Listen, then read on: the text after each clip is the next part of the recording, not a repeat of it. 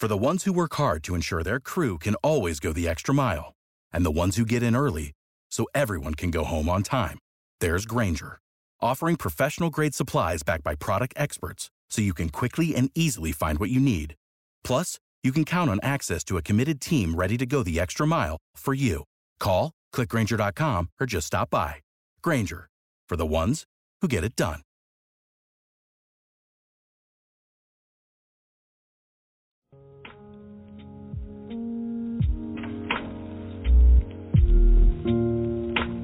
Welcome back, everybody, to another episode of the Cousin Connection Podcast. Hey.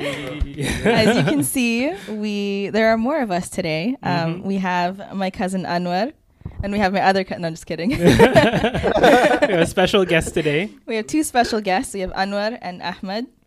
Ibrahim. Oh my God. Okay, people call me Ahmed too. Oh no. We got I'm only slightly offended. I'm so sorry. In my head, I'm like, I have your full name in my head. Oh my God. Well, you know what? That's the problem of having two first names. You know, like a last name as a first name. You know. Yeah, don't worry. I can relate. It's hard to travel. Oh my God.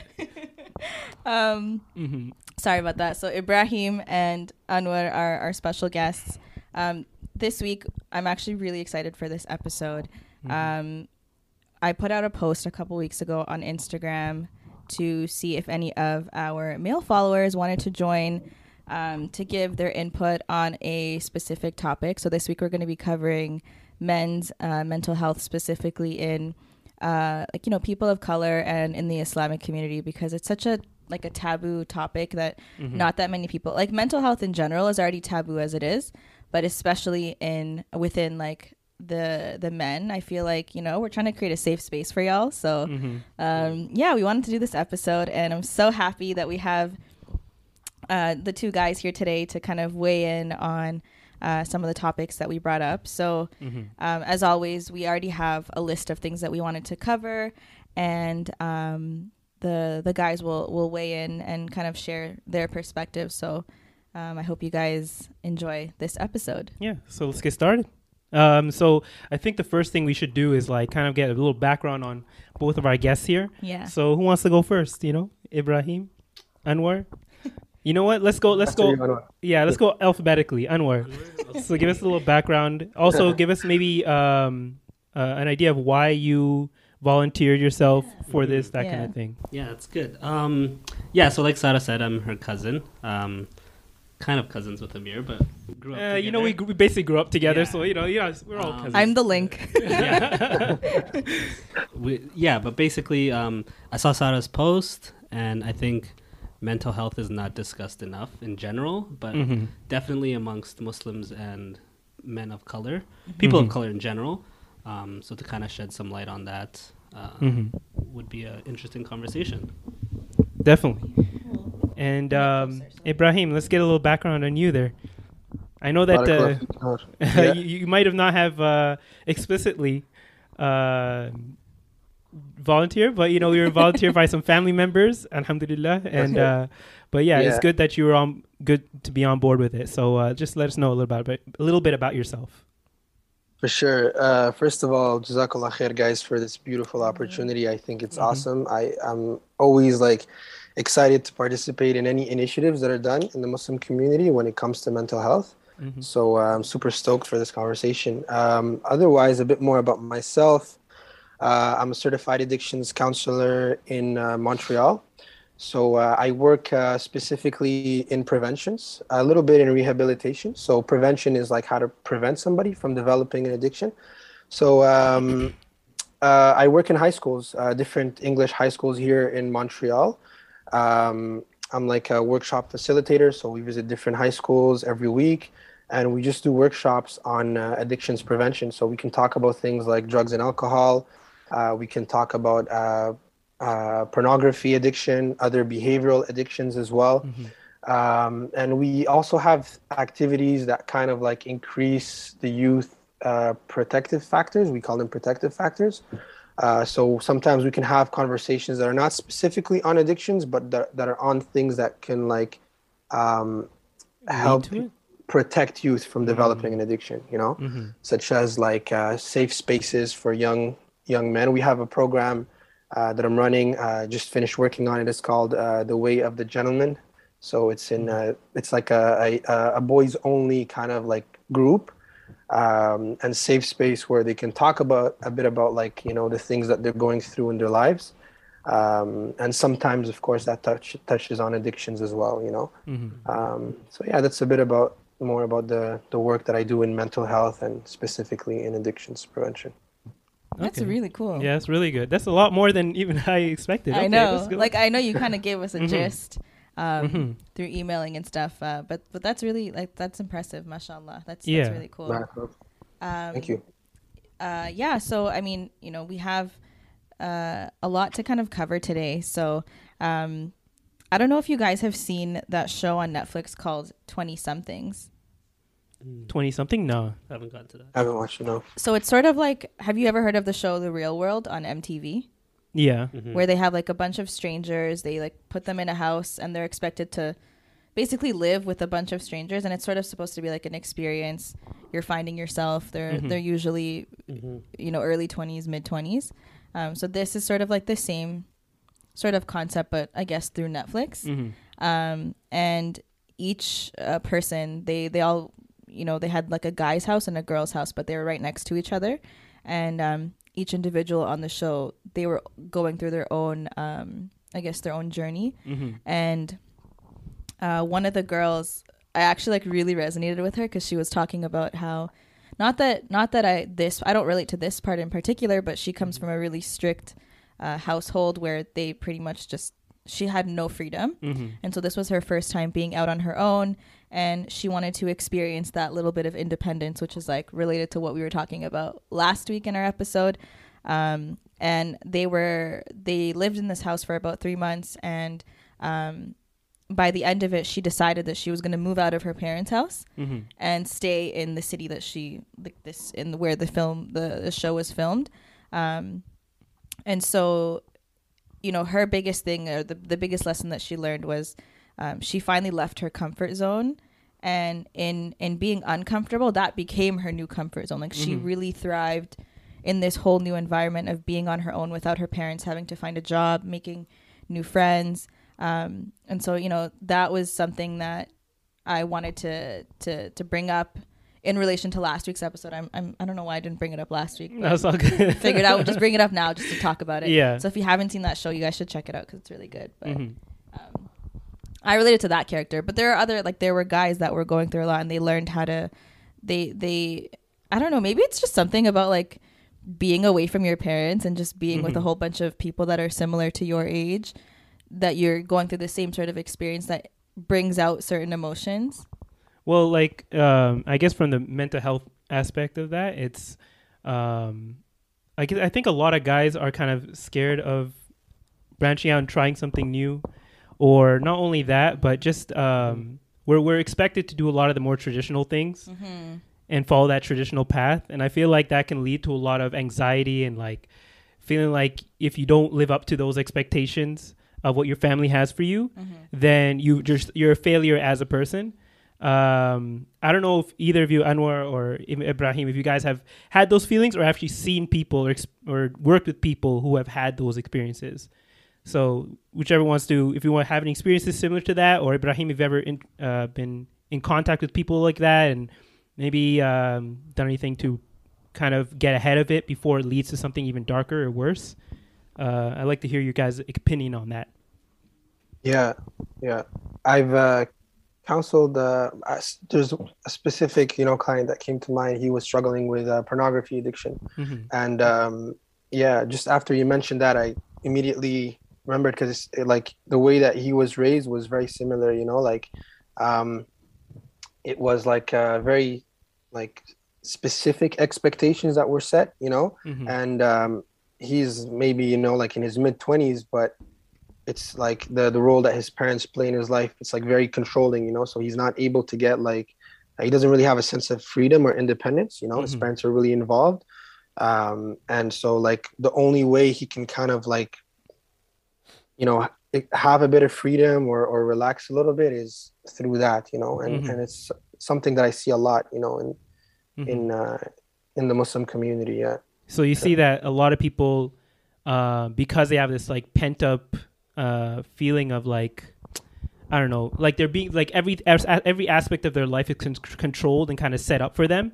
So in order to feel some type of freedom, they maybe turn to something that might be negative or a negative influence in their life. Exactly. Yeah, they won't, like in his own words, he said like that he wouldn't rebel outwardly, but this is a type of rebellion that he would have, you know. So it's some type of way of like maintaining his independence that is covert, you know. Yeah. And Anwar, have you ever felt those kind of pressures in your own life? I think a lot of the time too, like with the way we're raised culturally, especially as like for men, they'll tell you exactly how you should be, how you should act. You know, go to school, get a job, have a family, take care of them.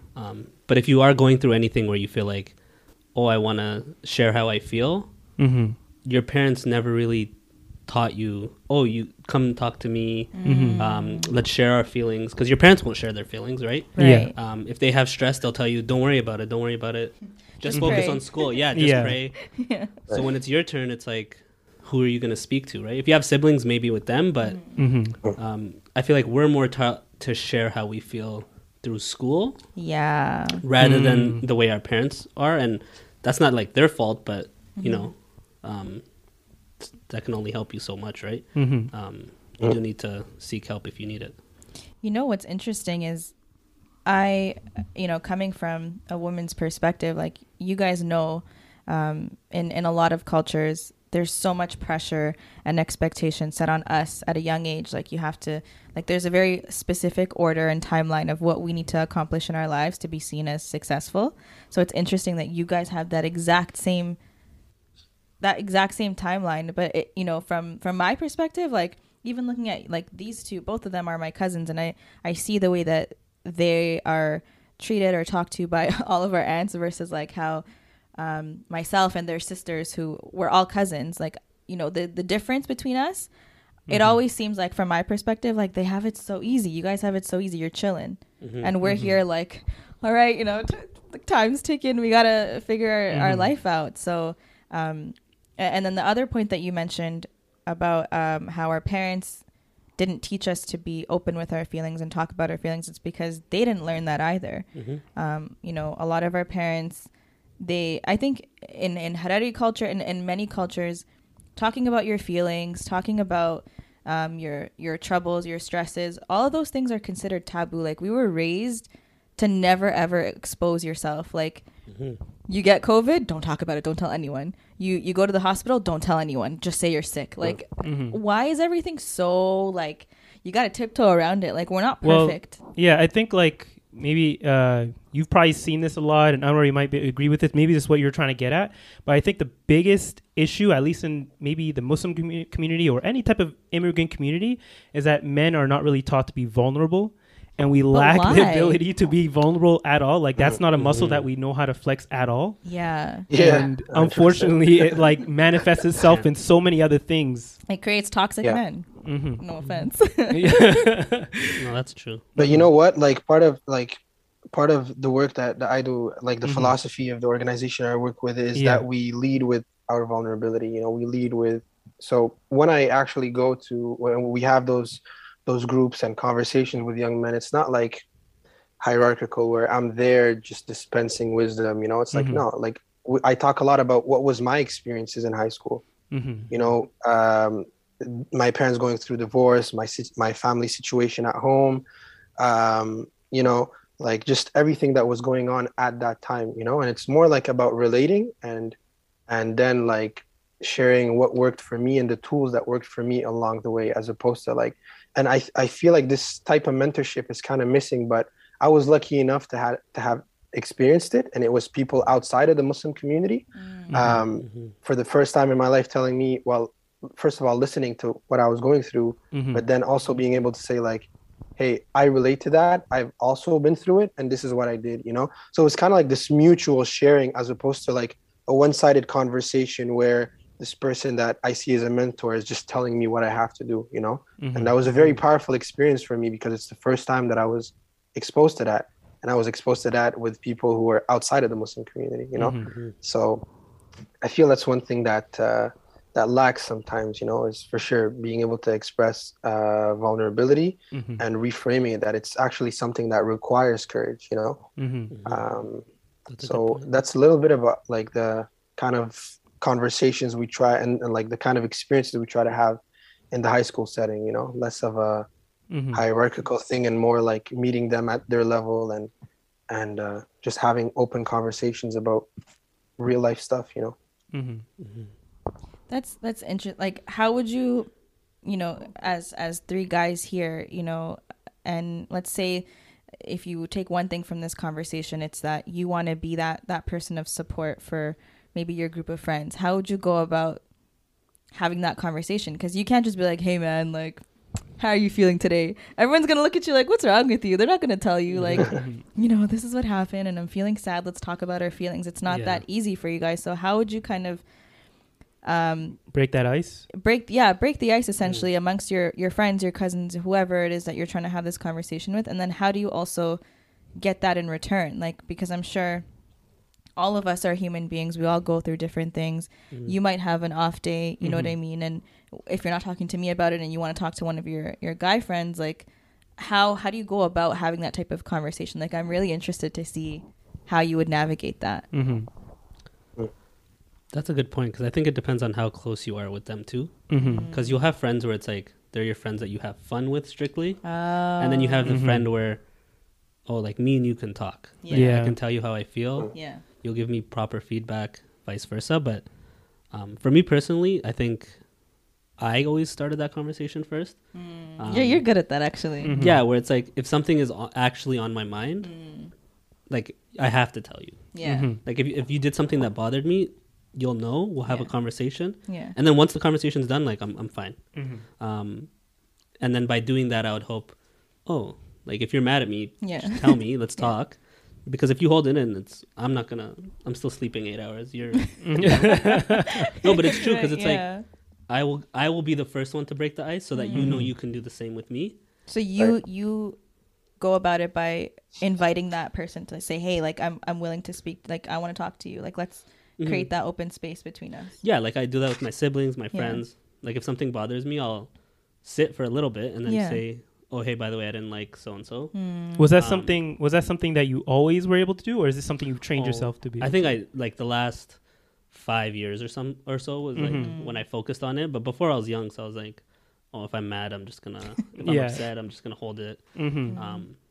But yeah, and what made you change that? Like what was your catalyst to like be like, you know, I'm gonna change and be more open, more vulnerable, or whatever? You just feel like so much heaviness, I think, holding things in. And I feel like a lot of the time people, well, for me personally, it's like there's like a cry for help, but you don't want to say anything. You're just hoping somebody notices it. And then it's like, nobody's going to notice if you don't say anything, especially because you're going to put on a smile at the end of the day. So why not just open up? And if, like, what's the worst that can happen, right? Oh, that just hit me. Damn. And Ibrahim, like, how do you reach out? Because I'm assuming that maybe a lot more Muslim men will come up to you, because I feel like it's harder for them to go up to someone they don't know or that's not part of their community. But since you're a brother, they might feel more open to you. Maybe they might feel less open to you, but I feel like it's more of the former that I mentioned. So like, how do you break that ice with them? How do you let them know that they're able to come to you if they have any issues like this? I just tell them, like I was invited in one of the halaqas here in Montreal to give a workshop on for teenagers on pornography addiction. And I just tell them, you know, like that I understand that it can be very difficult to talk about those things, you know, and that sometimes we have an understanding that we think is religious, but is not really founded in religion, you know, that you have to like cover your sin. But when it comes to addiction, it's beyond just a sin, you know, like you're talking about something medical here, you know, like it's a legitimate, you know, like a problem that you can't, you know, like kind of break the confidentiality. So I just tell them, like, after my workshops and stuff, that they can come and talk to me, that it's confidential, that it's going to stay between us. And I acknowledge that it's something difficult to do, you know. So most of the time that works, and it works in high schools also, surprisingly, is stick around after a workshop, and we'll have a couple of students that'll come up and say, like, hey, my mom is an alcoholic, or I have trouble stopping weed or stuff like that, So what I'm surprised to find more and more is like how so many people want to talk about what they're going through, but they're just afraid. So they just need an invitation. So kind of like what you were saying, Anwar, it's like, sometimes it's just that small invitation and they're looking for opportunities like that, It's not often that someone comes in a high school and, for example, and tells them like, hey, you can talk to me about the real stuff, so. I have a question for you, because I know that a lot of people will say, oh, my therapist has a therapist. Like when you are someone who often invites other people to kind of unload on you, right? And they talk about issues that they're going through. Depending on the type of person that you are, if you're more of an empath, you kind of take like you have to really create that boundary so that you're not taking too much of someone else's emotions onto yourself. How do you how do you I guess create that boundary? Like, do you have someone that you go to? I know that might be a personal question, but like, how do you balance all of that, because I can only imagine that you're doing this with several people, right? So eventually it's going to take a toll on you. Yeah.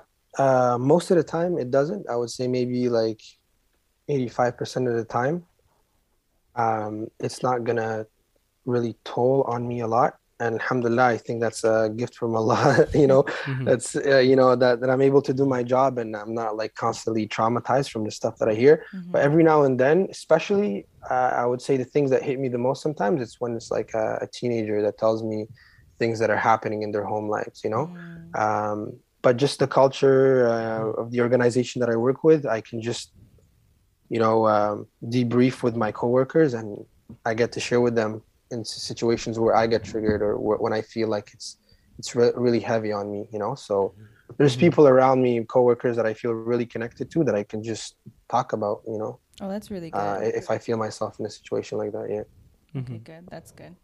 And what about you, Amir? Because you didn't answer that question. What was the question?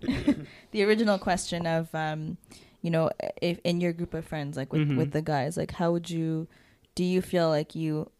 The weird thing is that like, I'm the type, I'm not really as open to like Muslim friends. Oh. But I'm more open to like my high school friends who happen to not be Muslim and that kind of thing, because I think it's because like it takes out that aspect of feeling like judgment from like the religious aspect. You know what I mean? Yeah. Interesting. So like I don't know why I'm more open to my non-Muslim friends than I am to my actual Muslim friends, because like there's always a religious aspect that I'm thinking about. I'm like, I don't want them to have any of those preconceived notions. You doing? Yeah, but like so I'd rather and also it's because in high school, like that's when I was younger, that's when developing. So those are the people I was already speaking to. Yeah. So it kind of just kept going after that. So if I ever did need to like unload something, I'll just speak to them. Oh. Yeah, so I don't know. That was something I was actually going to ask earlier. Like, do you feel like you're more open to like non-Muslim friends than you are to Muslim friends, because there's not a lot of that like Islamic baggage or the judgment that might come from it, right? That's a good point.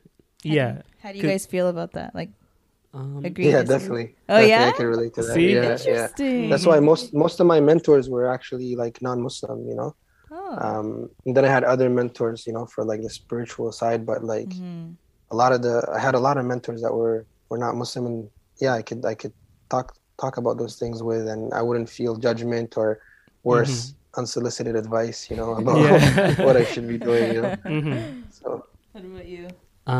Well, for me, like my friend that I would like normally speak to happens to be Muslim, so but I get what Amir's saying. Like, you don't want people to just say, like, you don't know what they'll say, but like you're thinking they'll just tell you go pray or go do dua. Make dua. That's exactly what I was thinking. I was like even worse, like they'll just be like, why are you upset? Like, you have a house, like you have food, you live with exactly. You have your parents. There's people in worse situations. Yeah, so that exactly. Well, the main thing there was like someone, because of course you can always you can go pray and you can like make more dua and stuff, but like it's like, how if it's not working? I mean, just to kind of like give a quick, not disclaimer, but praying, listening to Quran, making dua, they're all really beneficial things, and sometimes they really do help. Like it really does calm your heart, your mind. But sometimes the mental health issues that you're experiencing are bigger than just that, you know? Sometimes you don't have control over it. So you do need to seek professional help outside of the spiritual side. But I find it very interesting that you guys all are like not willing to, but more comfortable going to non-Muslim friends. I feel like it's the total opposite for me. Really? I think it's different too. I feel like a lot of guys though have close friends from their high school days that are but I feel like it's weird because a lot of Muslim girls are like buddy with like their cousins or people from Korangay. Yeah, you know, literally and, my best friends are their sisters. Exactly. So it's like it's different because you guys would share normally everything anyways. Yeah. But if an opportunity came where it's like, oh, I'm gonna talk to like my cousin. Yeah. Like it has to be like maybe nobody's around. That's what I'm talking about. But it wouldn't be my first choice, unfortunately. You heard that, Sabri. He's only talking to you if no one else is around. Literally, that was who I was thinking about too. Shout out to Sabri. Yeah, no, you know what? It's interesting because personally, like I find it's easier to talk to someone who has had a similar upbringing, like, you know what I mean? And my cousins are just that. Like, we were raised together. If anything, they would understand. Like, obviously, we're not professionals, right? So sometimes you just want to vent to, like, if I'm venting to his sister, she gets it. Like, sometimes I don't even have to speak and she just knows. Same thing with his sister. Like, any of my close friends, like, they just know exactly what it is I'm going through. But I also I understand the appeal of going to someone who's outside of your community because they're going to give you that like objective point of view. They're not just going to tell you like have patience, Sarah, you know, do it lillahi ta'ala. Sometimes it helps me be more critical about like why I believe what I believe, you know, and it helps me like dig deeper into my faith, you know, because they will ask the why questions. A Muslim probably wouldn't, you know, it's just how we do it, you know. But it's interesting, like just this conversation, because most of the time, like the people in my entourage or in the Muslim community that come up to me and are looking, for example, to speak to a psychologist or a mental health professional, they'll ask like, do you know any Muslim ones? Like 90% of the time they'll ask that, you know, so they want to speak to a Muslim professional, you know, or I'll have something like, do you know any like a black psychologist or something like that? And the reason why is because sometimes it's what we call double work. So you're in front of a psychologist or I don't know, a addictions counselor, for example, and you feel like you have to explain what you're going through, and at the same time you have to explain your cultural context, you know, so that they don't understand. Or it's like a fear that they'll tell you like to do something that goes against your faith, you know, like if like, oh, what's so wrong with like smoking weed once a week or something like that, you know, or you know. So that's often the fear that they have. So it's like on one hand they want somebody that understands their culture, but on the other hand they want someone that's going to give them a bit more than just religious advice, you know.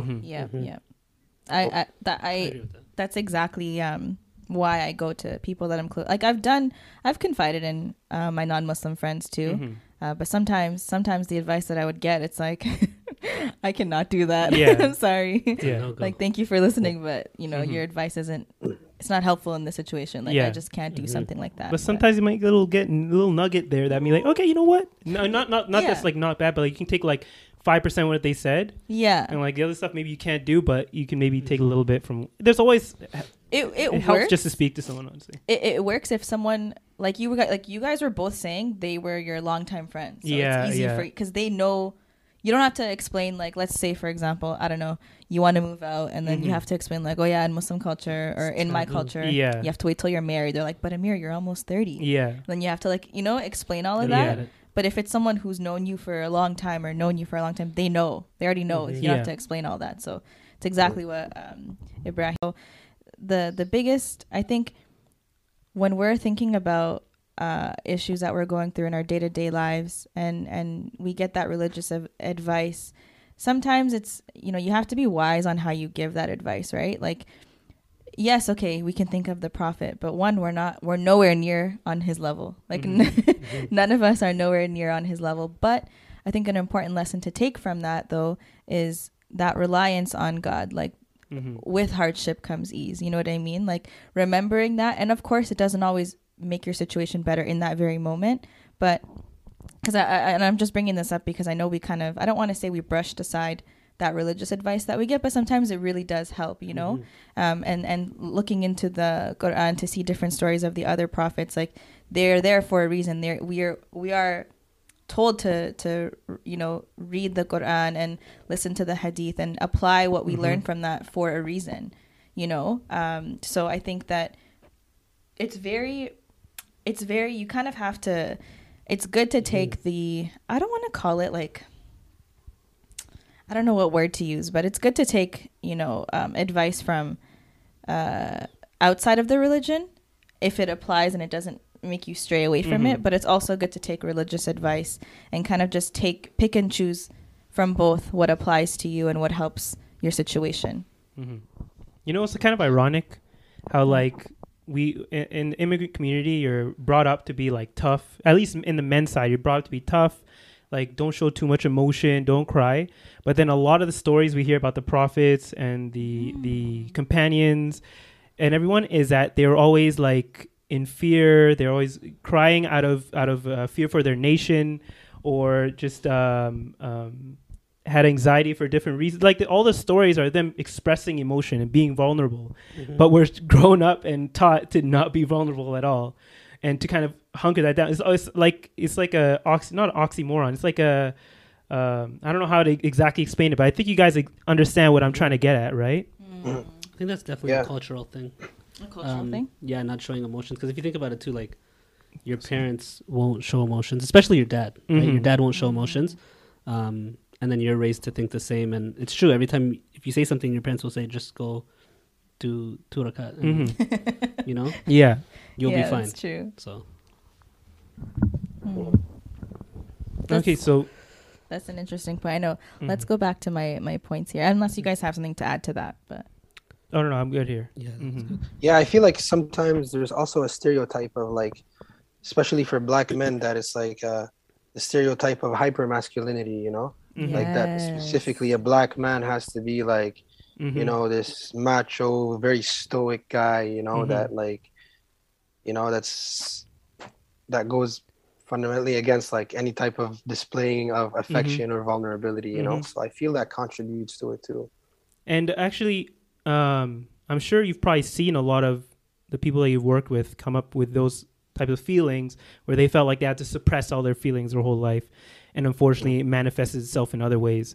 So do you see, maybe for both of you guys, do you have any like preventative measures that we can take, you know, in earlier life? We can kind of start to address the issue before it even becomes an issue, if that makes sense. Because you want to get to those men that are coming to you, want to get them, or at least the next generation, before they reach that level of the people that you're working with, right? So I don't know if you have any workshops that are preventative measures that you take to kind of get ahead of the situation, or if you have any ideas for what can be done. That's a big question. I don't know. I think just having the conversations is important. And I think now like the responsibility is on people in our generation to make sure that when we have kids, if we can teach them from a young age, like, you know, how are you really feeling? Then that's something that they'll be comfortable with, and hopefully they can pass that on. And then that cycle will stop. Because I think this is more so, I think not even like a Muslim thing where they don't talk about their feelings, but just like an immigrant thing. Like North America, you're taught talk about your feelings. You have a counselor at school, right? If you're not doing your work, they'll be like, what's going on at home? But your parents don't really, like, when was the last time your parents asked you, how are you really feeling with everything in your life? If you're stressed from school, from work, they'll just tell you the story of when they came to Canada and they had way less than you. And, you know, they'll tell you about their journey coming here, and then you're just there like, damn, I really have it good. And then it's just like, oh, you can't talk to your parents. So hopefully people can use their resources and start those conversations with their friends so that the cycle can kind of slow down. And Ibrahim? We have a very simple exercise we do. We just draw a stick man on the board in class, and we ask the boys like, where do you feel stress? You know, And then we just put like marks wherever they feel it, you know. So at first we want to get them to have the self-awareness to be able to check in with themselves on how they're feeling. And it's not just talking about feelings for the sake of talking about feelings. There's practical like benefits to that, you know, like if he is aware of how he's feeling, okay, then he can first of all, he needs the awareness before he's able to communicate how he's feeling to other people. And so then we have other workshops on communication. We use a lot of principles from NVC, nonviolent communication. So, and, you know, how sometimes we can miscommunicate in a conflict, you know. So we touch on those things, you know. So I think just exposing them as young as possible to that and dispelling myths about what masculinity is, because it's so confusing right now. We live in different times, you know, traditional roles are no longer like the norms as much as they were before, you know, conflicting messages from society, from video games, from movies, from parents, from schools. So all of that, you know, can cause a lot of confusion, you know, so we try to dispel some myths and just give them the space to talk about it, you know. It's very informal, very chill, you know. We don't sit them down and tell them, hey, talk to us about your feelings, you know. It's how's your situation like at home? Do you get along with your parents? Do you what's your experience like in school? You know, I talk about my experiences, you know, and so a lot of times, you know, that sets the tone for a conversation. And that's what I've noticed in the men's group as well, that I facilitated in Montreal. You know, Muslim men have support groups for addictions, and a lot of times, you know, the people who are kind of like leading those groups talk about their own experiences. So it completely flips and sets a tone of authenticity because they're leading with that, you know? So, yeah. Okay, yeah. See, so it's definitely, we should probably reach out to see if there's any workshops like that. Yeah, do you guys offer like online, you know, online support, especially now with COVID and because you're in another city, like if anyone in Toronto or outside of Toronto, I think that's such a great resource to have, like a support group for Muslim men, because it's so like not necessarily unheard of, but it's just very uncommon. So yeah, I mean, if you have any online resources or you guys have, you know, we'll definitely take whatever information you have and like add it to our description. We'll share it with you guys. Yeah, for definitely. Sure. I can share it with you guys. Absolutely. Yeah. I have a question for you guys. I think that, you know, right now we've seen this shift, especially on social media, for those of you who are on it, TikTok more specifically, where there are a lot of people who work in mental health, like therapists, counselors, any sort of specialist that they now have shifted to Instagram, to TikTok, even YouTube, but more so like Instagram and TikTok because the videos are shorter and you can capture someone's attention a lot quicker. What are your thoughts on people sharing their tips and tricks online? Because I know, and you know, some of them, I feel like the more responsible ones, they will give a disclaimer to say, my videos are not meant to be a form of therapy. Like they're here to kind of have like a quick tip, but it's not like, don't rely on my page as your healing. TikTok your therapist, healing basically. Yeah, TikTok therapist. Yeah, like what are your thoughts on them? Do you ever watch their videos, either of you?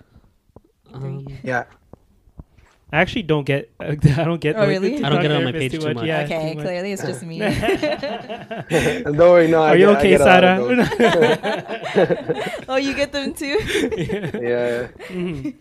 It's messed up when the algorithm knows, you know. You exactly. need that Exactly. It's always when you're going through. Like I was just talking about this with my friends. They're like, whenever it was a meme that I saw. It's like whenever a girl gets mad, she can find a meme in 3 seconds because your page just knows you're mad, and it'll have like a quote right there first thing when you open Instagram, and you repost it. Yeah. But like, you know, what are your thoughts as someone who actually works in that field? To see people online, like, is that something that you've ever considered doing? Are you against it, for it? What do you think? Yeah, it's something that I have considered doing, but my problem is, like, I think people's perception of the work that we do is sometimes not really accurate, you know. Like I'll have people tell me, oh, you're a counselor? Yeah, okay. Addictions counseling? Okay. So say I have an addiction. Go ahead, tell me. tell me how to overcome it. I'm like, whoa. Like, first of all, if I'm meeting a person who has an addiction, like 90% of the time that I'm like having with them, I'm listening and I'm asking open-ended questions, you know. I'm trying to understand their world, their relationship, as you know. I'm talking about things maybe that they might not see as like having a link with addiction, you know. So it's not like you learn a script and you learn a couple of things. It's like everything is tailored and every person's situation is different, you know, and it's about understanding more, you know. And it's like you build a plan with the person, you know. So it's a very collaborative relationship. And on one of like the models of interviewing that we have, we literally have to ask for permission if we're about to give them some advice, you know, and ask them for feedback after we give it to them, you know. So it's not like it's just a bunch of unsolicited advice and one size fits all thing, you know. But the problem that I have is that some people might be checking out those quotes and they relate to it, and it does help them a little bit, like nuggets, like you said, Amir. But it's like, and they think that they're working on themselves, but that's not really, you know, like in-depth work with, you know. Is it like surface level, like? Yeah, it's very superficial. Yeah, it's very superficial and it's general, and it might not apply, and sometimes it could do more harm than good, actually. So, and it might actually like, really struggling. Yeah, and it might skew people's perception of what therapy is or talking to a counselor is. So it might actually push them away from actually doing, because like, oh, I can just go on TikTok and learn there. It's like, why do I need someone to? I have several therapists actually. Exactly. If you think about it. Yeah. So yeah, maybe if you are going to make contact, you can kind of maybe give some context on what actually goes on during a session. You know what I mean? Yeah. Yeah, the stuff that you don't hear about. You've never gone anything like that, Anwar? Like I've seen it a few times, and it's always interesting seeing the comments, and people will just start having their own conversations about their problems. Yeah. And hopefully they just use this as like a stepping stone to getting help, and not just, oh, he spoke about this. This man said these are 5 ways to fix depression. Let me try that, and that's it, right? But yeah, making a top 5 list on how to cure depression is no, but you see stuff like that. Well, they'll say, Yeah. you know, set a time for when you sleep, exercise, eat well. Yeah. And it's like, That's how about so true. like talking about how you feel and getting to the root of the issue. But yeah, I can definitely see that. And oh no, go ahead. Sorry, I'm good. Go. You're good. Okay, I was actually gonna bring up DP's. DP? Yeah, I don't know what his that's real, I think that's his Instagram. his Instagram name. Okay, I don't know if you know about DP. Do you know about DP? Yeah, I saw the link that you sent me. Actually, I read his post. Yeah. Oh, okay, yeah. Okay. Oh, you sent him the. Yeah. Good job, Sarah. Good job. I did my homework. I didn't even know we sent it out. Shows you how much I know. I don't know if you were able to see his Instagram post, but I read it and I was like, whoa, like that was a lot. Yeah, it was a lot because he. Well, we should give context for exactly what it was, right? Yeah, I mean, maybe I think I took a screenshot of it, so maybe we can include it in the background. Yeah. But if you search up his Instagram for everyone who's listening and watching, I'm pretty sure the post is still up. But to summarize, essentially his post was pretty much saying, you know, and this is just a trigger warning for anyone who's listening, just in case. But he kind of just wrote his last note, essentially. And some of the points he brought up was, you know, you might know me as someone who's always happy, and so this may come as a shock or very unexpected to a lot of people in his life. But when I read that post, I instantly screenshotted it and sent it to you, and I was like, oh my God, like, have you seen this?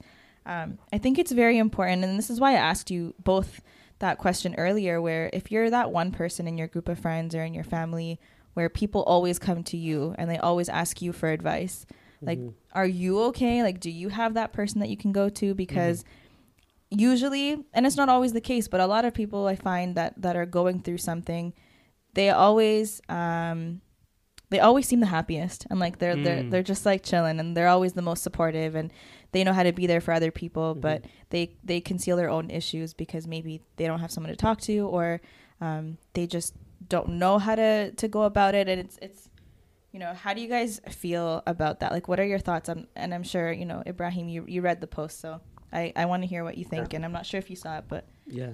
I'll pull it up for you if you want to read it. No, I saw it. Oh, you did? Yeah, Oh, okay. yeah. And you too. Like Amir, what do you think about that too? Who wants to go first on that? Yeah, one? who wants to go first? I'll go second. Okay, I was gonna here. say I'll go So second. so my thing is like I've actually seen this happen multiple times now. Yeah. There's actually a podcast I listened to called The Brilliant Idiots. It has like Charlemagne and Andrew Schultz and everything. And Charlemagne had a friend who same situation, super friendly person, the person that everyone goes to, super positive, and just one day just out and gone.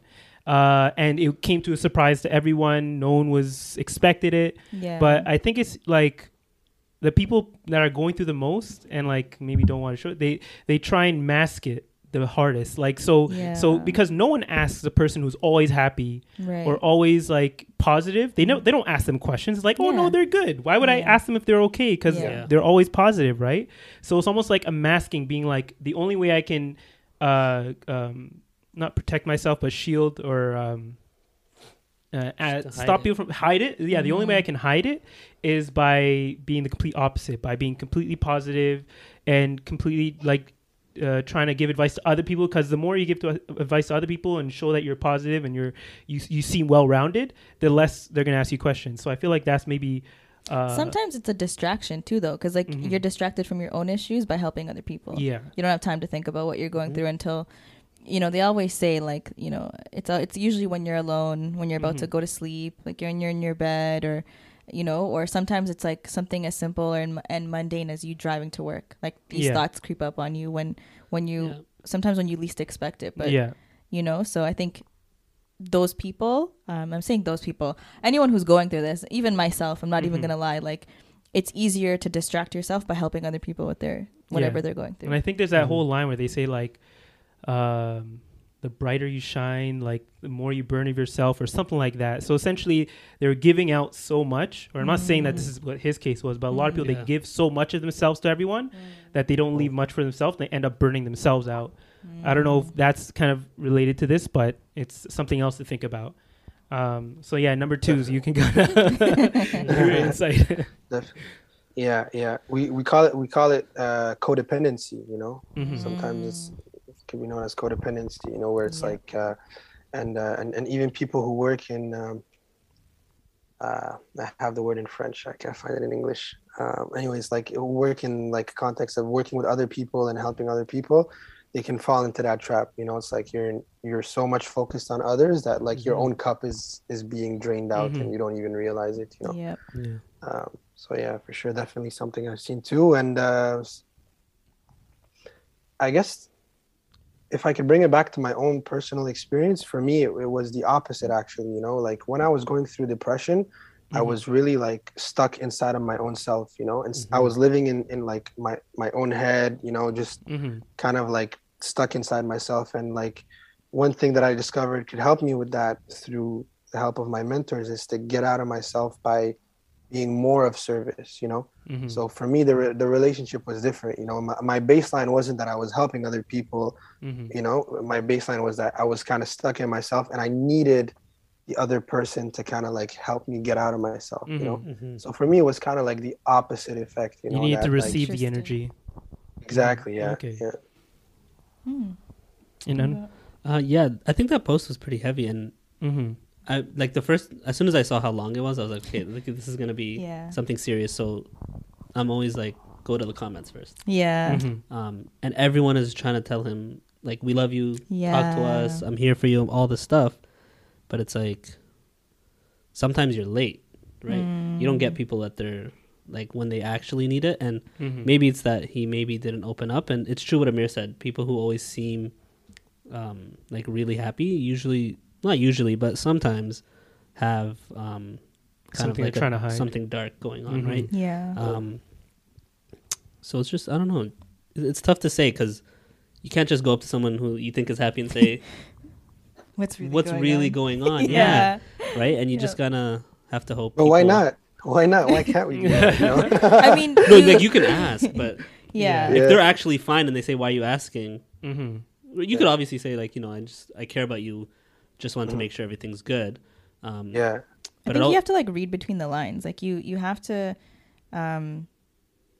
you kind of just have to know, like, if you can see, if you in your group of friends, if you have that one person that, like, you know, everyone goes to, like, just check in on them. And I'm not saying like pry or like do FBI work, but you know, we're all human beings. Not everyone's going to be happy 365 days a year, you know? And I think if you create that open and comfortable environment for all of your friends and not just for yourself, you not necessarily could potentially save someone, but you know, you may be bringing relief to this person without you even realizing it.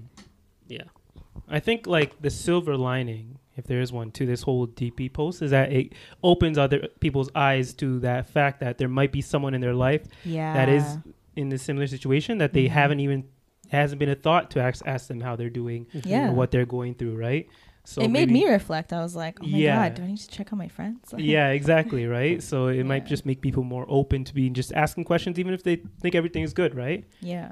So I don't know what the final situation was of the DP story.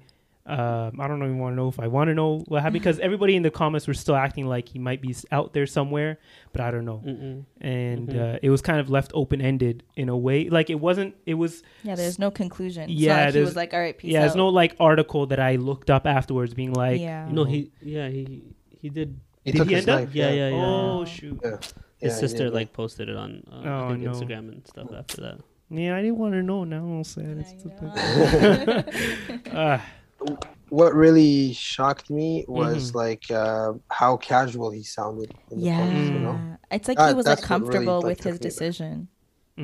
Sorry, say again? It was almost like he made peace, like he was comfortable with, like he already, because you know, if you're on the fence and you're like, I'm gonna do it, I don't know, I'm gonna do it, like I don't think the way he wrote it, it was like confident in his decision. Yeah, like he was just like, all right, you know, this is my time, this is what's like meant for me, this is what I'm gonna do. Yeah, just letting you guys know. And it's almost like he I feel, and I would like to hope that in his post alone he taught a lot of people a very important lesson. And you know, for anyone who has read that post and it resonated with them, I hope that positive changes come out of that. But yeah, like you're right. His tone and the way that he wrote it, I was like, oh wow, like. Yeah, that's the scary thing, you know, is that women statistically will have more suicide attempts. Men will have more, like less attempts, but they'll be more successful in their attempts, you know.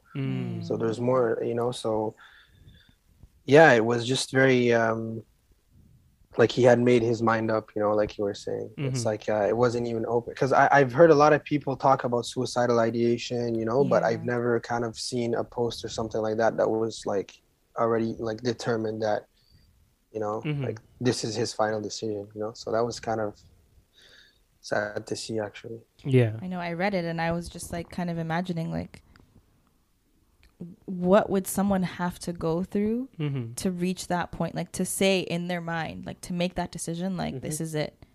Well, it sounded, just from reading it, it sounded like someone who was in his head a lot. Like you can tell that it was something that like it starts with a small thought and just started increasing to the point where it was like almost you couldn't avoid it. You couldn't I'm really bad with my words today. You couldn't ignore it anymore. Like it just took over every thought of his mind. Yeah. And he felt like it was the only way out. Yeah, it's like a different level of hopelessness, like where you really don't find any other solution. And I'm not gonna lie to you, when I was reading that, the first thought that came to my mind was like, Alhamdulillah for Islam.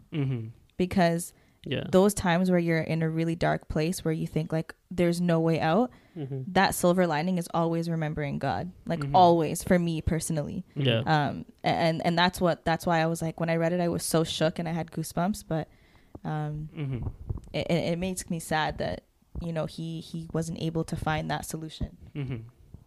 So yeah, unfortunate situation, but you know, like I mentioned earlier, the silver lining is that a lot of people are learning something from this, right? I hope so. Hopefully, you know, even in death, like you can make a change, or like a positive change in a lot of people's lives. Yeah, that's why they always like, I know my dad would always tell me, like, because I was like, every time someone, you know, passes away in our community and he goes to the burial, I'm like, aren't you scared? Like, I've never been to one, so like I can only imagine what it's like. And he was like, no, it makes your like remembering death, and not to like turn this into like some dark part of the podcast. Nah, just but, go for it. you know, like remembering death really reminds you of your purpose in this life. It reminds you of your akhirah. It reminds you to work hard and not to forget what your goal is. But it also, I don't want to say it minimizes your problems, but knowing that this life is so short and there's so much more afterwards, it kind of maybe it grounds you, or I'm not sure, but he was like explaining it in that way, and I was like, wow, you guys are, I mean, I don't want to say lucky, but I guess to have that opportunity, whereas we don't go to the grave ever. So I've seen some women there sometimes. Yeah, I know. I'm just saying I've never been. Oh, okay, yeah. Like really close family, I guess. Yeah, exactly. Inshallah, nothing like that will happen soon. Where you have to go, right? I thought you were about to be like, Inshallah, he can go one day. I was about to be like, what? No. Complete opposite. No. That's a tough line. I know, right? And then the last point that I personally just wanted to bring up was, and I think we kind of already talked about this, but I wanted to kind of touch on emotional intelligence, because I feel like it's so underrated. You know, do you guys, like, I wrote here, it should be a required course in high school, which is a peak time for young people figuring themselves out. What do you guys, how do you guys feel? Like, do you feel like you have, you know, is emotional intelligence something that's important to you, that you've touched on, that you've researched, or maybe wanted to work on within yourselves, or, you know, like, well, let's hear from you guys. Well, no, Amir, you go. Okay, I was just gonna say, like, I definitely feel like it's something that should be required in schools, and I feel like it should be a mix of like what Ibrahim does, and like maybe it is exactly that. Like, emotional intelligence does require you to be able to look inward and be able to point out your emotions and and identify them properly. So I feel like maybe having some type of course, I don't know how they would fit into curriculum, but they got to make it work, because I feel like it's something that's required at this point, especially with all the things going on, how things are changing so quickly, how like our way of life has changed so much in the past 30-40 years with the introduction of the internet and all that, and how we're all can be connected just like within seconds. There's a lot that a child who's growing up can like be introduced to very early on. You know, back in the day, you weren't introduced to a lot of these things all at once. Yeah, we now barely had internet. you get a phone and you're introduced to it right away. Right. So, you know, kids need to learn to, not only kids, but even adults, but, you know, you start early, right? You need to learn how to identify those feelings and how to navigate them properly. Yeah. No, I agree. I think, like, we had guidance counselors when we were in school. Listen, guidance counselors were literally a trap for CPS. That's what I was going to say. Like, they're not like they didn't give you advice or anything. It was more so only like curriculum related. Yeah. But if they have someone, at least, I don't know if they have it now. I would assume maybe they do. But if guidance counselors were more curriculum and, like you said, like anything with 1 second, like how you keep going. Yeah, like anything with about like how you feel, you know, that kind of stuff I think is important. Yeah. Okay, we're back. Sorry, my laptop almost died there. But yeah, I think if it's in courses in school, that would be nice. Or if guidance counselors were actually more active. That would be important for kids, because when I was in high school, if you had issues, there's nobody in school really to talk. You can talk to your teacher, but they're not going to give you any like productive advice. They'll just listen. But to have those resources in schools when a lot of people have tough times, I think will be good for them in the long run. So because everybody thinks of their guidance counselor as like someone to go to for changing courses, or like that's literally what I thought. Yeah, but they're supposed to be a lot more than that. I mean, what do you think, Ibrahim?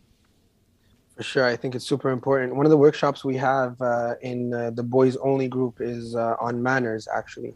So what we get them to reflect on what it is to have good manners. Why is it important? You know, it's the whole course is kind of like that. The whole workshop is framed around like how to become a gentleman, you know, and so manners is part of it, you know.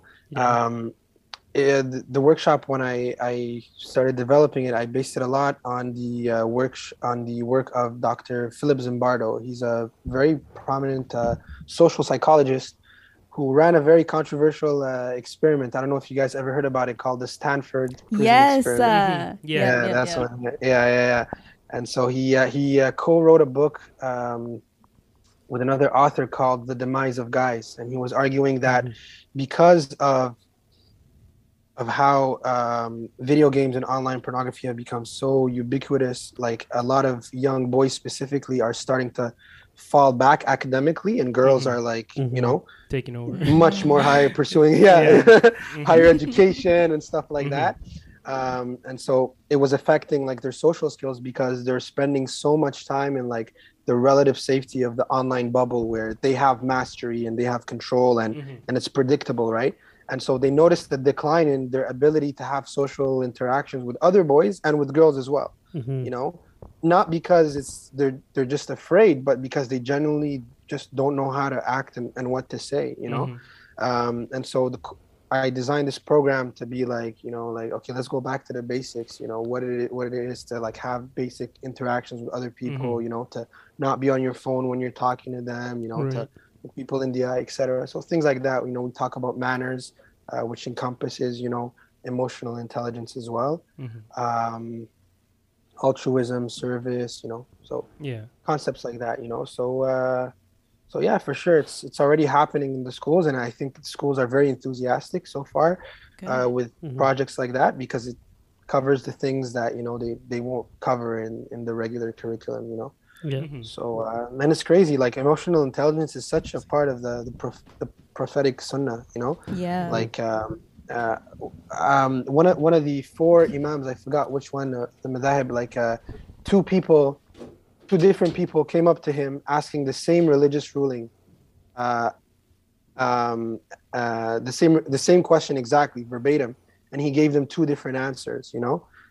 I think one of them asked, is there they asked, is there repentance for a man that has committed murder? So for the first one, he said, yes, absolutely, Allah is Ghafur Rahim, there is repentance, there's forgiveness. Right. To the other man, he said, absolutely not. The person who commits murder is going to spend eternity in hellfire. So the people around were like really shook by that answer, you know. And he said, I saw in the eyes of the first man regret, you know, that he had essentially committed.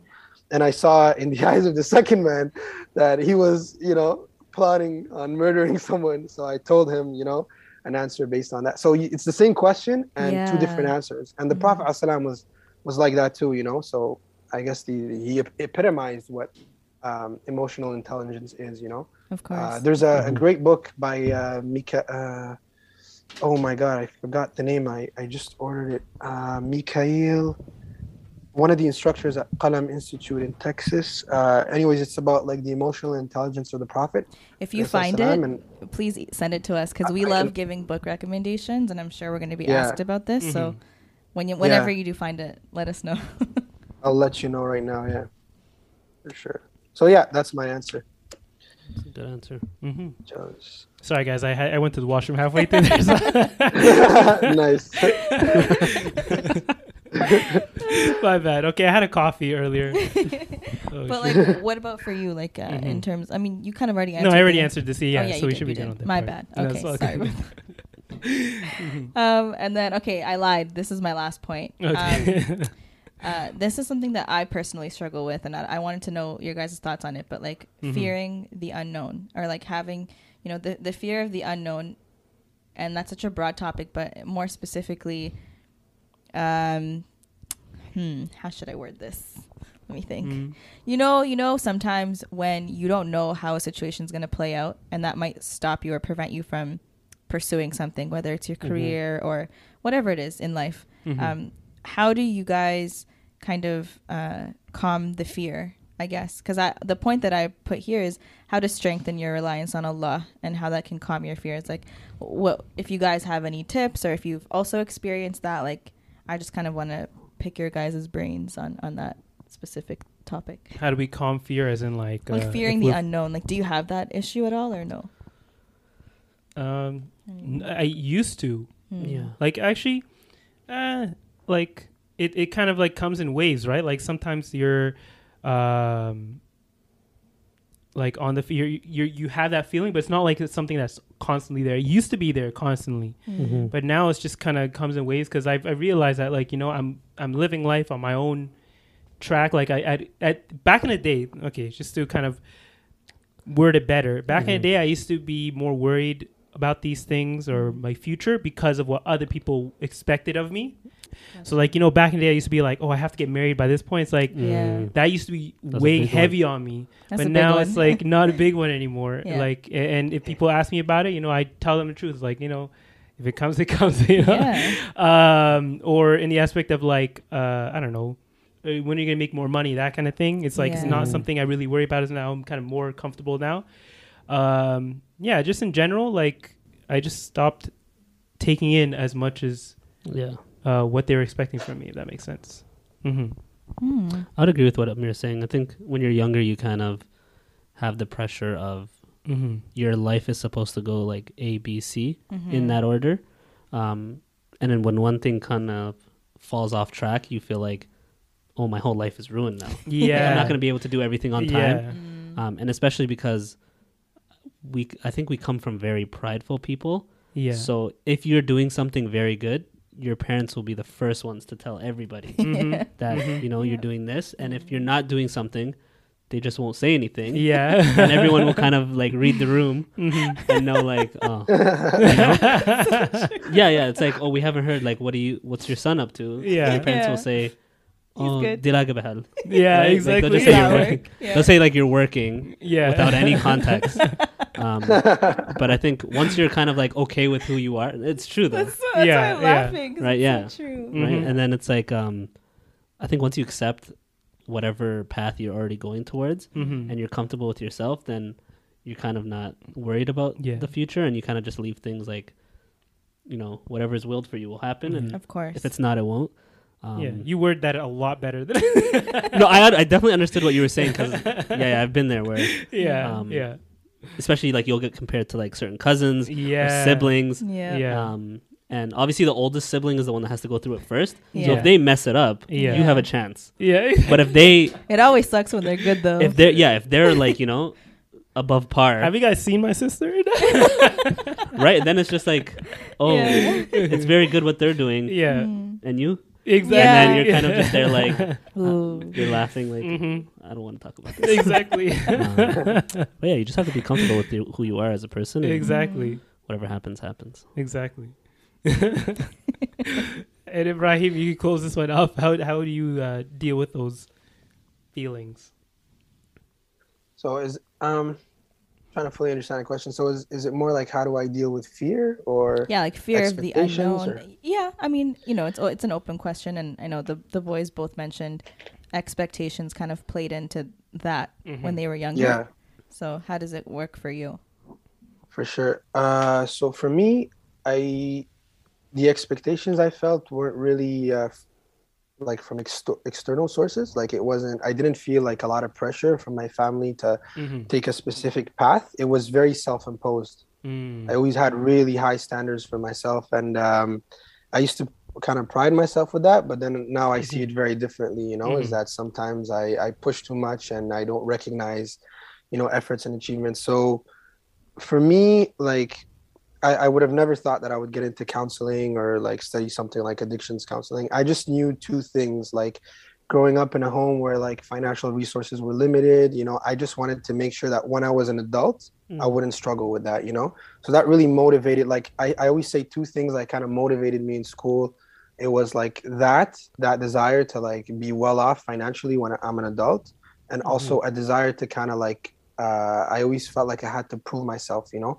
When I was younger, I struggled a lot with my self-worth. You know, I based my self-worth on external things, and school became one of those, you know? So when I got into college, well, we call it CEGEP in Quebec. It's really weird. Don't even get me started on that. It's like we have high school like and then 2 years of CEGEP and then university, and it's all a mess. So when I got into college and got into the science program and wasn't doing well because it really wasn't for me, like all of that started collapsing, you know? It's like suddenly my self-worth, you know, was like put in question, and that future of a financial stability was like possibly no longer there, you know. Yeah. So all of those things combined together like just put me in like a really deep depression. But it's crazy how Allah's wisdom is, because it's like it's almost like his plan was that like for me to go through that, because there was things that I had to learn, and you know, through that process that eventually got me to like decide to study counseling, which I'm super excited of, you know. So so that's what I would say in terms of like expectations and fear of the unknown and stuff like that, you know. A lot of it I think comes down to faith for me, and also comes down to like instead of avoiding facing, like it's something that's used a lot also for as a treatment for people who have phobias, you know. A person who has a phobia of like elevators, for example, you're going to gradually expose them to the thing that they're afraid of. And as they gradually get exposed to it, the fear slowly starts to, you know, lessen. So just things that I've studied that I'm able to apply more in my context, that help me more overcome anxiety. Because my like struggling anxiety today is nothing like it was just 2 years ago or 3 years ago, you know. So that's one thing I've learned when it comes to overcoming fear, is just to kind of lean more into it, you know. It's still as scary, but at least you know, it's like the process of gradually leaning more into it kind of like takes that away. So interesting. Okay. So That's a good point. Okay. So, yeah, I think like it's interesting because we have like two different points or two different aspects of how we can feel expectations, right? Either self-imposed or imposed by others, right? But as long as it leads to us both learning something from it and kind of like growing, exactly, it's good. Okay, I'm all out of points from what I've written, but I mean, so far this conversation has been good. I don't know if you guys have questions that you want to bring to the discussion or to us, or anything that you'd like to add. You know, now's your chance to do so. Or forever hold your peace. Well, my question to you guys is, what kind of services would you like to see offered for the Muslim, like for example from mosques or in the Muslim community, that to serve the needs of, you know, Muslims when it comes to their own mental health? Ooh, good question. I think the concept of your work, like having a men's support group, but also having a women's support group, and making it very like known. It's not like a hush hush type of thing. You know what I mean? Like really inviting people to it. And I know at first, I'm sure if you were to go to your local mosque and you're trying to rally up people to come, they'll be like, no, I'm not going to go and talk about my problems in the mosque, you know? But I think it always just takes that one brave person to kind of say, no, you know, let's go do it. And then more and more people will be like, oh, like, you know, so-and-so looks so much happier now. So they might, you know, that might motivate them to also it only takes a couple good examples, honestly. Yeah. And I think, you know, obviously people, and I totally understand, people don't want their business out there, and you might not want to do like a group discussion, to talk about your feelings, especially if it's like with people that go to your mosque but you're not friends with. Like imagine telling your deep dark secrets in front of all these people. But even just knowing that there is someone who, like for example, like Ibrahim, like you, if you go to your local mosque and people know you as, you know, they consider you a resource. Like, you know how usually when you go to a mosque, they'll be like, oh, so-and-so is a doctor. So, you know how everyone, like all the parents will be like, oh, my arm hurts. Like, do you have any recommendations? It's kind of like knowing that you have someone in your community that you can kind of go to. Maybe even like the sheikhs when they're teaching, to kind of incorporate these types of topics into their lessons that they give. And then for the younger ones, like the people who are still in middle school or high school, for us who are older, they kind of look up to us as role models in a sense. You know what I mean? And we've always been told growing up in our mosque that we have to act a certain way because people, the younger ones, look up to us. And so kind of, I guess, maybe creating that type of relationship with them, whether you're a teacher or if you're just someone who volunteers often, to create that relationship so that if they do need to come to you for something, like to say, hey, you know, I had someone who asked me last week, like, hey, I'm thinking of applying to university. Like, can I talk to you about it? I was like, of course. I haven't done that in a long time, but sure. Like, let's talk, you know? So maybe something like that, just making it known. There's someone in the community they can reach out to. What would you guys like to see? I think that's a good point, because I think especially when you go to a mosque, they'll make it very clear if there's someone who's like a doctor, if there's someone who's a lawyer, right? Like all these certain careers. The accountant. And then they'll say like, if you need any business for this kind of stuff, come talk to this person. Yeah. But you never hear about, hey, if anyone wants to speak to a counselor or a therapist, you can talk to this person. Yeah. So I think if they open that kind of conversation, I think younger people are more open to discussing it. Maybe not for like the parents, but I was just it's gonna a start. say it would be really nice to see that for our parents' generation, because they've gone through so much. Imagine all of our parents who have immigrated to Canada or America or wherever you are listening to this.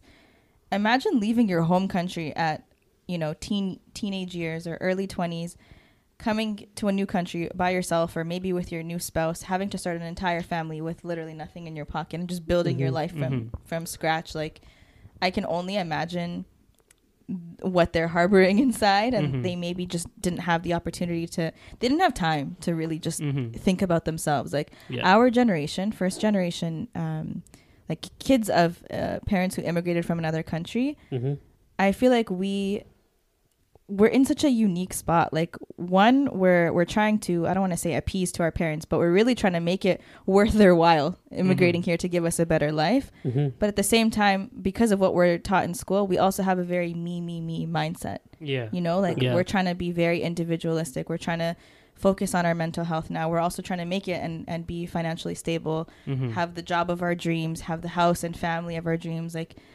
we have, I feel like, part of their trauma and then our own trauma too. And then, if we not perfect, but if we really work on becoming the best versions of ourselves, inshallah, when we all have kids, I'd like to think that eventually, as our kids have kids and as the generations continue, maybe they won't have the same issues that we have. They might have other issues, you know what I mean? But they won't have the same types of issues of like, I need to make it worth my parents' while for moving here. Like, there's so many things like that you think about. But it would be, my whole point on this is like, it would be great to have some sort of like, maybe like some sort of like group or whatever for our parents' generation to kind of maybe introduce them to the concept of mental health. Well, I think one way they could do that is like, we have general lessons every week. So like if the sheikhs can maybe incorporate some of those ideas into the lessons. But then the sheikh would have to be knowledgeable on that too, that's the tricky part, right? Like, they would have to be knowledgeable on it and open to actually doing it. But like, when they're telling, like I mentioned last time, when they're telling these stories about like the prophets or companions and what they were going through at the time and how they express themselves properly, and then maybe using that as like relating it to us and be like, they were very open and about their feelings, and you shouldn't maybe you should be more open about your feelings and like express yourself. That's true. You can't just tell our parents like, you should talk more, you should talk about your feelings more, because they are in their 40s, 50s, 60s. Imagine living your entire life being not ever expressing yourself. And then all of a sudden, you have some millennial sheikh that's like, let's talk about our feelings. They'll be like, get out of here. Like, no, I'm not going to do that. You really have to. Yeah. Or even like, why don't we have the conversation with them? Like, oh, I do. I talk about it with my parents all the time. Like about what's going on with them? Yeah. Oh, they think I'm a little bit, but I think it works sometimes. No, but it works. Like, it works more with my mom. And if you're listening to this, Mom, hi, sorry, God bless. But it works because, like I was saying, our generation is very about ourselves. And so, you come home from work, you're doing your own thing. You don't really sit with your parents like, how are you doing? Like, what's stressing you out? Am I stressing you out? Is work stressing you out? Like, what's going on? Just letting them vent and talk. You can see the stress like slowly unloading from her back, And same thing with my dad, although my dad I feel like is more of the talker than my mom is. So he'll talk. Okay. Really? Yeah. I think that's where I get it from. But yeah, so that's what I'd like to see in the community. Yeah. What would you like to see, Ibrahim, in your community and in all Muslim communities, I guess? I like to see, I guess, more open-mindedness from the mosques themselves. I used to have posters, in the youth section in one of the mosques, and it was for support groups for like different types of, so if you struggled with weed, you know, or like whatever, just with, you know, contact numbers, you know, that people can reach out and stuff like that, know that they're not alone. And I came in one of the weeks, and I saw that like somebody in there like removed all of them, you know, because they somehow found that it was like, I don't know, offensive or inappropriate or something like that, you know. So that was kind of disappointing. And like, just, I guess, here in Montreal, sometimes I feel like, you know, mosques don't have that much open-mindedness, or just like to give us the space to serve the community how we think, you know, Right. for the resources that are lacking, you know. So that's one thing I wish to see, inshallah. But slowly, more and more, it's happening. Yeah. So I'm still optimistic. But one community I've always admired a lot is Toronto, actually. Oh, really? Okay. Yeah. I mean, Mississauga, I used to go to ISNA a lot, actually. And so I would see how, you know, like the sheikhs there were just so cool. And I don't know, I just love the community there, you know. So I always kind of like aspire. I feel like sometimes you guys are a bit ahead of us and we're lagging behind in terms of like the social services, you know, that are offered, and like how relatable, you know, the imams are and stuff like that, you know, and their ability to connect with the youth. So something that's cool. Yeah. But yeah, just to go back on the intergenerational gap, I feel like it's so true. Like our parents were like trying to survive and we're trying to thrive, you know, and like that individuality, that individualism is like, man, it's it's something else. Gotta work on that. Exactly. Yeah. Something else. Yeah. But that just like brings a whole other. Yeah, that's like, a whole other conversation. I know. Yeah. We don't have time for that one right now. Maybe there'll be a part 2 of this conversation, because it's really good. But yeah. Do you have anything else to add to this? No, I'm good to go. That was a good conversation. Yeah. Oh yeah, thank you again, Ibrahim, for coming on. Thank you. Yeah, we'll definitely take all your resources you can give us and add them to our description at the end of this, at the below the video, the podcast. So if you're watching this on YouTube, you can see it there. And also, if you're, I think it will probably be in the description if we can do it on like any of the podcast apps wherever we're putting this. Yeah. No, again, thank you, Anwar, for coming and being a guest on our podcast too. It was good to have like, you know, multiple voices here. You can see that we had like different opinions, or not different opinions, but different ways of reaching like the same conclusion on how to better yourself mentally. Yeah, I just wanted to say again, like, thank you to all 3 of you guys for being vulnerable. I know vulnerability it's not easy, especially on a public platform. So, you know, we really appreciate your willingness to share your experiences with our audience. Hopefully you guys listening and watching have learned a thing or two, or you know, maybe if the guys want to reach out to Ibrahim, we're gonna have a bunch of new clients. We'll see, inshallah. Yeah. But yeah, so thank you guys so much for listening this week. I don't know if you want to do the outro, or do you want me to just go ahead. All right, I'm already doing it. Yeah, exactly. We will leave so what's the outro so that we can participate properly? Oh, we don't have like we don't, all we say is like bye at the same time. But, that's literally it. Okay. But yeah, we'll leave Anwar, follow Anwar on Instagram. It's the real Anwar Duri, right? I think real Anwar Duri. I'll put it in our description. Our description box, and Ibrahim doesn't have social media, so yet, yeah, exactly. We're working on it. No, I had actually, I deleted it. So. Oh no, okay, we'll put your email up then. There you go. I don't know if you want. Actually, no, we won't put your email up. My bad. I don't know if we can give out emails like that. Can we put up emails? Whatever he wants. Whatever you're comfortable with putting up, we'll put up. Exactly. Okay, that was good. And you know, we'll see you guys next week. If you like what you heard, let us know. We might do a part 2, and we might have them back on if you guys enjoyed the conversation. But until next week. You didn't even tell us. Okay, sorry. Subscribe on YouTube. Subscribe on YouTube. Such a I know. I lost my train of thought. Subscribe to us on YouTube. Yes. You know, we just hit like almost. Think like 1,200 subscribers. You know, we're going for 2,000. 2,000's next goal, inshallah. Yeah, inshallah. You can also follow us on Instagram. You know, Cousin Connection Pod, and pretty much on any other TikTok. social Is it media. on TikTok? Except for Yeah. Twitter, we don't use Okay. Twitter. Yeah, You guys should get on Twitter. We're not on Twitter yet, but we might. I don't know. we We're might not. do it. Yeah. On Twitter, where it's at. There's a lot. You can have conversations too, right? So True. I don't know. I've never You know used what? Twitter, honestly. We first I'm of on all, Twitter Amir's every not day. Amir's not a big social media person, no. and I find it overwhelming to Yeah. try and like. she's a host and social media manager. It gets over. Social media is overwhelming. It is, So many It roles. is, I okay. know. So I'm trying. Yeah. We're trying. We might get on Twitter if there's a demand for it. Mhm. But follow us on TikTok, on YouTube, Instagram. Yeah, they heard all that. Okay, You heard guys. all of Thank it. you for listening. 3, 2, 1. Just all say bye. Yeah, at let's the all same say it at the time. same Okay. time. Okay? 3, 2, Okay, 1. sounds good.